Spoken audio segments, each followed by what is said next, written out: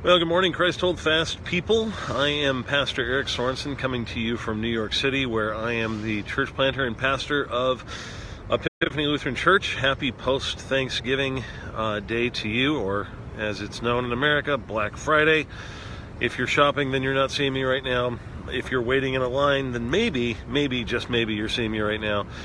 But we are not going to do anything different today. We are going to give thanks for God's Word today, and we are going to give thanks specifically for God's Word found in the Book of Ruth, because that is where we're camping over the next number of weeks. And so last week in our introduction to the story, we saw that this book really focuses on really two characters that will be fleshed out for the rest of the time, and then we'll be introduced to more, primarily Naomi, and her daughter-in-law, Ruth. And the story deals with them enduring really a severe trial, a severe series of trials, but specifically the trial that's been mentioned thus far is widowhood. And we talked a bit last week about how difficult it is, or it was, especially back in that day, for one to be widowed, for a woman to be widowed, and how hopeless and dependent she would be in that kind of situation. On top of that, they're in a foreign land, Moab, at least a foreign land to Naomi, so they don't have the roots, they don't have the family to sort of take care of her. And so they're really in kind of a hopeless spot. And we pick up the story in verse 6. It reads like this: Then she, Naomi, arose with her daughters-in-law to return from the country of Moab, for she had heard in the fields of Moab that the Lord had visited his people and had given them food. So she set out from the place where she was with her two daughters-in-law, and they went on the way to return to the land of Judah. But Naomi said to her two daughters-in-law, Go, return each of you to her mother's house. May the Lord deal kindly with you as you have dealt with the dead and with me. The Lord grant that you may find rest, each of you, in the house of her husband. Then she kissed them, and they lifted up their voices and wept. And they said to her, No, we will return with you to your people. But Naomi said, Turn back, my daughters. Why will you go with me? Have I yet sons in my womb, that they may become your husbands? Turn back, my daughters, go your way, for I am too old to have a husband. If I should say I have hope, even if I should have a husband this night and should bear sons, would you therefore wait till they were grown? Would you therefore refrain from marrying? No, my daughters, for it is exceedingly bitter to me for your sake that the hand of the Lord has gone out against me. Then they lifted up their voices and wept again, and Orpah kissed her mother-in-law, but Ruth clung to her. Well, as is so often the case when we go through really trying times, Naomi's first sort of instinct going through this trial is to be alone. She urges her daughters-in-law to go their own way, to go to their own home, because if they stay with her, their life will have no foreseeable chance of improving. They will be foreigners in Bethlehem, and they will have no means to take care of themselves. And you got to remember, at that time in Israel, the law was if a husband died without leaving an heir, a son, then the brother or closest relative would provide the heir through sleeping with the widow. That was really the way it was done. This wasn't a matter of modern, sort of westernized romantic love. That wasn't a factor here. This was purely a means by which these women could be taken care of, could be provided for in that time, and the name of the family would therefore be preserved.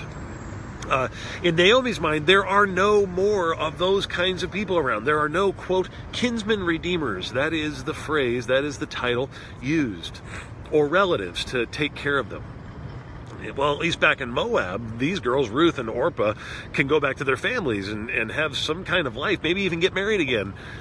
So eventually this is enough to prompt Orpah, not Oprah again, to leave, but not Ruth. Now, more on the reasons why for that next week, but all we know at this point is that Ruth has decided to stay with Naomi. And it's in the midst of this that we see God's sort of hidden providence and the problems that come with it. If you look closely at the text of Ruth from verses 1 through 14, you can see a number of things that sort of Naomi believes God is doing. She absolutely believes God is still in charge. She just doesn't like the way he's doing it. She sees him as powerful and ultimately behind everything that goes on. He brings the famine, she says in verse 1. He gives the bread, verse 6. He can deal kindly, covenant love is the word there, and he can grant rest to Naomi's daughter-in-laws. And yet in Naomi's view, this same hand is going out against her. It's God who's doing this to her. And when she eventually arrives in Bethlehem, she tells her old friends and countrymen to no longer refer to her as Naomi, which meant pleasant or sweet, and instead to refer to her as Mara, which meant bitter. And the reason she says this is because, quote, the Almighty has dealt very bitterly with me. I went away full, and the Lord has brought me back empty. Why call me Naomi when the Lord has testified against me, and the Almighty has brought calamity upon me?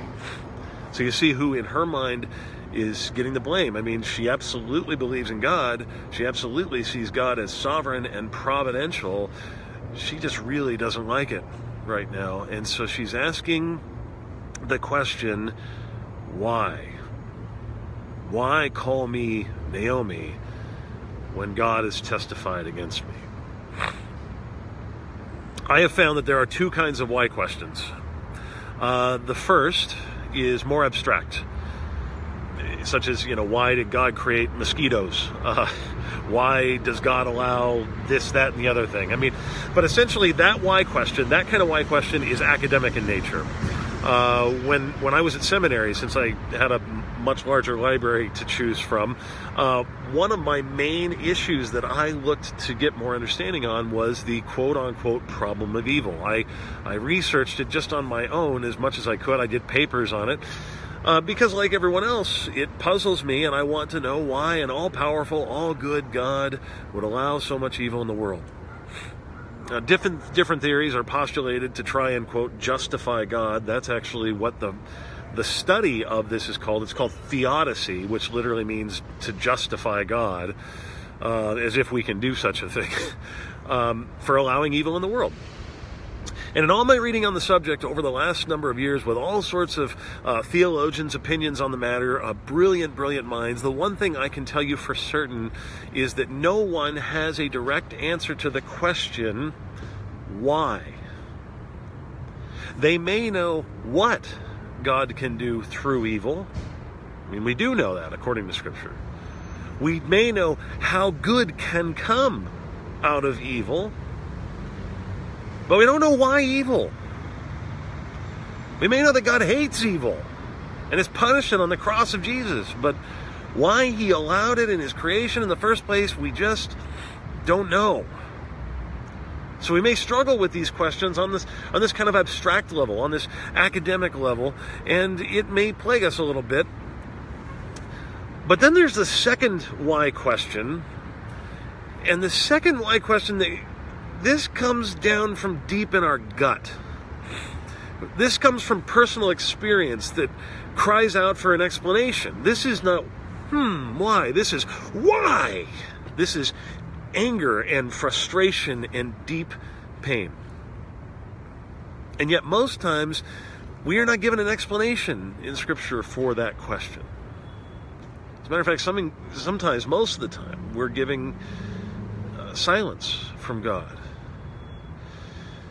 In his book, A Grief Observed, C.S. Lewis writes of his feelings towards God for a time after his wife, Joy, died. He writes this, quote, one of the great Christians of the 20th century, meanwhile, where is God? This is one of the most disquieting symptoms. When you are happy, so happy that you have no sense of needing him, if you turn to him then with praise, you will be welcomed with open arms. But go to him when your need is desperate, when all other help is vain, and what do you find? A door slammed in your face, and the sound of bolting and double bolting on the inside. After that, silence. You may as well turn away. I believe this is where Naomi is at. I don't think her why question is coming from some abstract sort of academic tone. This is coming from real pain. She is bitter, and she has decided that it must be because God has something against her personally. He has, as she says it, quote, testified against her, as if she's in a court of law and God is saying, you are guilty. I choose to punish you. You ever found yourself asking those kinds of questions? The why question with a bit of an accusatory tone toward God? I think we're prone to thinking that we're not allowed to ask those questions. Especially in modern Western Christianity, we're almost sort of taught that it's a lack of faith if we dare ask God the question why he would allow such a thing to happen. And even it would be even more blasphemous to say, and it's your fault, God, or something like that. And so we're prone to just sort of avoiding the question. But here's the reality. Read the Psalms and you will find all over the place people asking these questions. Psalm 74. Begins with the words, "Oh God, why do you cast us off forever?" As if it's really going to be forever, but this is raw emotion. Why do you cast us off forever? Why does your anger smoke against the sheep of your pasture? Psalm 88 is frankly the most depressing psalm in the whole Psalter, in the whole book. It begins with the word, "O Lord God of my salvation, I cry out day and night before you. Let my prayer come before you. Incline your ear to my cry." You would expect to hear from that point on good things, but the psalm ends with these words, "O Lord, why do you cast my soul away? Why do you hide your face from me? Afflicted and close to death from my youth up. I suffer your tears. I am helpless. Your wrath has swept over me. Your dreadful assaults destroy me. They surround me like a flood all day long. They close in on me together. You have caused my beloved and my friend to shun me. My companions have become darkness." End of Psalm. End of Psalm. That's where Naomi is at. This may be where some of you are at this morning. You've tried to put the smiley face on, and you've tried to pretend like everything was just fine, especially yesterday in front of the family at Thanksgiving dinner. But deep down in your gut, you're asking why, and you feel like God has stuck you in a pit, and he's not listening to you, and he doesn't care about you, and at any moment, all hope is probably going to be lost. Can I just encourage you today as we close? This is the moment when you feel like all hope is lost, that when you feel like God is not hearing you, this is what I'm going to tell you to do. Cry out to him now. Even if you're not sure what to say, cry out to him, seek his face, even when it appears he's turned his face against you and isn't answering. He is there. And you know what? Bring to him exactly how you feel. If you feel like he's abandoning you, then ask him that. Why have you abandoned me? If you feel like he's punishing you, ask him that. Why are you punishing me? Why? Ask him. Bring it to him in prayer. He is there, and his word declares he will never leave you nor forsake you. Hebrews tells us he is disciplining you as his children right now. That's a fact. He is not far off, but rather this cross that you bear is exactly what he told us would happen. You see, the psalmist in his lament, so often like us, is forgetting the times when God does answer his prayers. Naomi is forgetting about the fact that God promises he has a plan for his glory to be worked out in her life. And we do too. We forget that God has shown his great love for us in that while we were still sinners, Christ died for us. So whatever hardship we go through, it can't possibly be because he doesn't love us. Christ proves that. It can't be because he doesn't care for us, because he doesn't see us as his son or daughter, who he deeply, deeply, deeply loves. Christ proves that. Look to the cross when all hope seems lost to remember what God's word says about you. We question so often saying, why do bad things happen to good people? But as John Gerstner, the old Reformed theologian, said, the real question in a world full of sin is, why do good things happen to bad people? We have to remember that the only good person who has had bad things happen to him was Jesus Christ, and it happened so that he could bring you and I to a place with no more suffering and no more tears and no more pain. So remember, as you walk through this life of thorns and valleys and crosses, as Job did, that the same God who gives is the same God who takes away, and say in the final analysis, "Blessed be the name of the Lord." As a matter of fact, Naomi doesn't know it, but God is already beginning to do something, and he's going to end Naomi's troubles, even in this chapter, through, of all people, her pagan daughter-in-law, Ruth. That's next week. I hope you have a wonderful Thanksgiving weekend, and a wonderful week next week. We'll see you next Friday. God bless.